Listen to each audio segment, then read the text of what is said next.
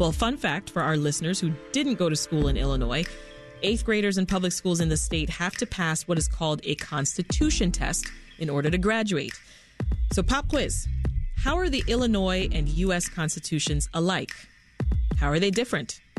Describe a way in which you as a civic actor can influence or interact with each branch of government. Which way of government are you most likely to go? Well, those are a couple sample questions Illinois 8th graders might have to think about during their Constitution test. And here to discuss is our WBEZ colleague and senior education editor, Kate Grossman. Hey, Kate. Hey, Sasha. So I got to start by asking why 8th graders are taking this test to graduate in the first place. Whose idea was this? And what is their phone number so I can call them? Well, the graduation requirement has been in place for a long time. And the idea behind it is we should all probably know our history and the ins and outs of government. But just to know, but crucially so that we can grow up to be civically engaged adults who know how to vote, who care, and have some sort of stake and understanding of how our government functions. I see. Well, then the questions I asked earlier, they're from a newer version of the Constitution test. So why don't you talk us through how the test traditionally looks? So traditionally, it's been, first of all, there's no one Constitution test. It's up to each school district and each teacher in Chicago, for example, to design their own test.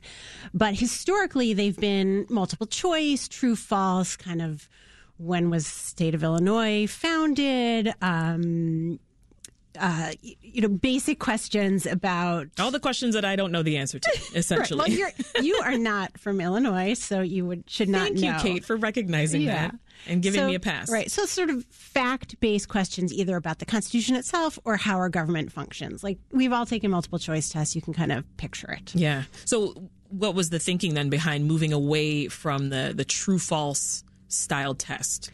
So a couple things. So we have voter apathy, low voter turnout in this country, a lot of apathy. And the thinking is that we got to figure out a way to do civics education that kids are actually engaged and, want to grow up to be people who, are active in our society. Contributing members to society. Right. Yes. And so the thinking is, rote memorization doesn't really do it, right? Like we've all crammed for a test and then as soon as you leave the room, it's gone, right? So I can speak specifically about CPS because that's what we looked at most closely. And they decided the state started a requirement in 2019 for all middle schoolers to take one course in civics education. So this is new. And that prompted CPS to revamp its whole curriculum with a focus on not just facts and dates, like there's definitely some of that, but like how to teach kids how they can be actors in shaping their own democracy, not in the future, but today. So they have student voice committees, they go see the city council in action, they do volunteer program, like embedded in their curriculum to really teach kids how to be how to be engaged, to get a taste of, I made a difference, or this really makes me mad, and so this is something I want to keep working on. I got excited when my child, who was in 8th grade 2 years ago when we first got to Illinois, said that they were listening to Reset in class. And that was part of, the civic education. I was like, okay, that was impressive. And it's also just a quick note that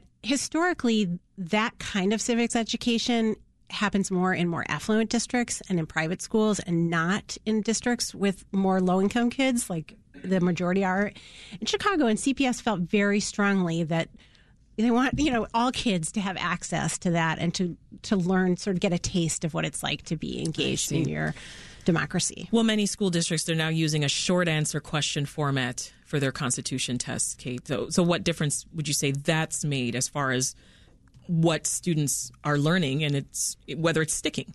Right. I mean, it's hard to know, again, because it's not one test, like we don't have the results. Right. We do know, unfortunately, there's a national report card test that measures, has civics education on it, and it's very low. Only like 20% of the kids across the country are proficient. But we do know there was a survey. So Illinois, starting in 2015, passed a law requiring civics ed in high school. And there was a survey of kids in Illinois in 2017 that for kids who took this new curriculum that had a lot of like evidence behind it and mentoring and lots of good stuff. And those kids said that they were more likely to be leaders in their group or an organization, to discuss political issues and to volunteer. So that's just one survey.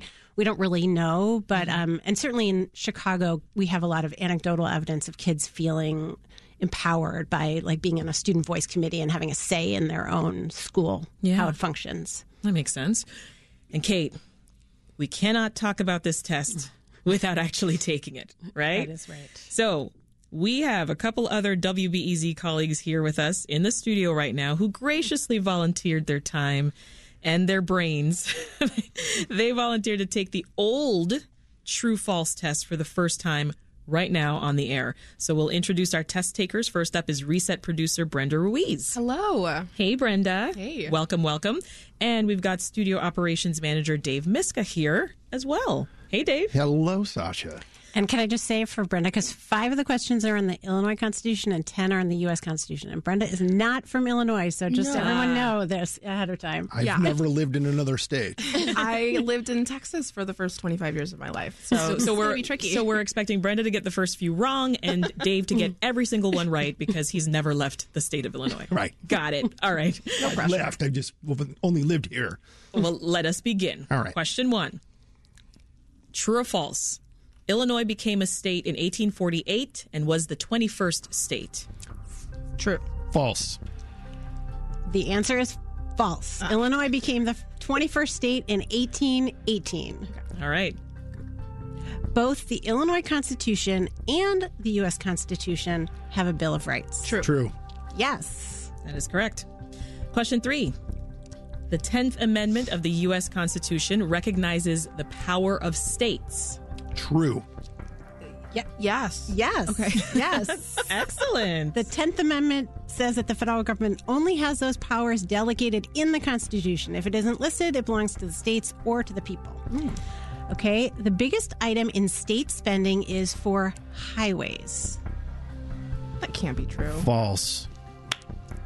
You got it. Oh, okay, good. The largest expenditures are on education, human services, and healthcare. I'm so proud of you. I was Wow. going to be really sad if that was true, though. Explains a few things. But Yeah. All right. Question 5. Most Illinois court cases take place in the circuit courts. True. True or false? It's true. It's true. It's true. Yeah, that's It's what I true. meant. That's the lowest court. That's where. Not that's what I meant. Everything. Nice try, Brenda. Okay. All right. Moving to Question U.S. 6. Constitution questions. The original 13 colonies included Kentucky. False. Correct. Good. Woo! Question 7.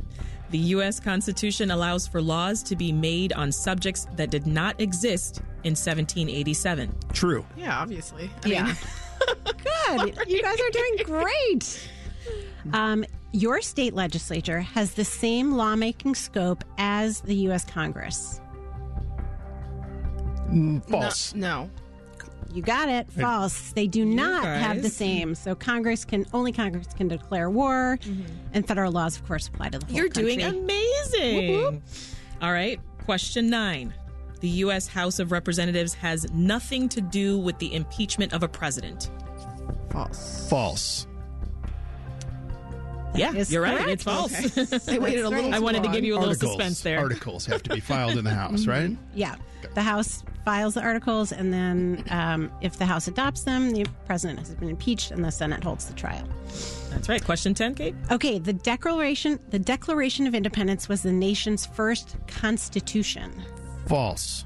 Correct. The Articles of Confederation was the first constitution. All right. Question 11. The Bill of Rights are the first 10 amendments to the U.S. Constitution. True. Yes. Excellent. They're killing it. Wow. The Declaration of Independence came before the signing of the U.S. Constitution. True. Yes. Ah, I need to say true or false. Okay.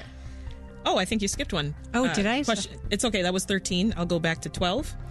The U.S. Supreme Court justices are appointed by Congress. False. False. That's right. The president appoints the justices, and the Senate confirms them. States can make treaties with foreign countries. False. False. Right. They are prohibited. Only the president has the authority with the advice and consent of the Senate. All right, and question 15 of 15. Ooh, drum roll. Right? Federalism is the sharing of power by the federal government and state governments. True, sort of.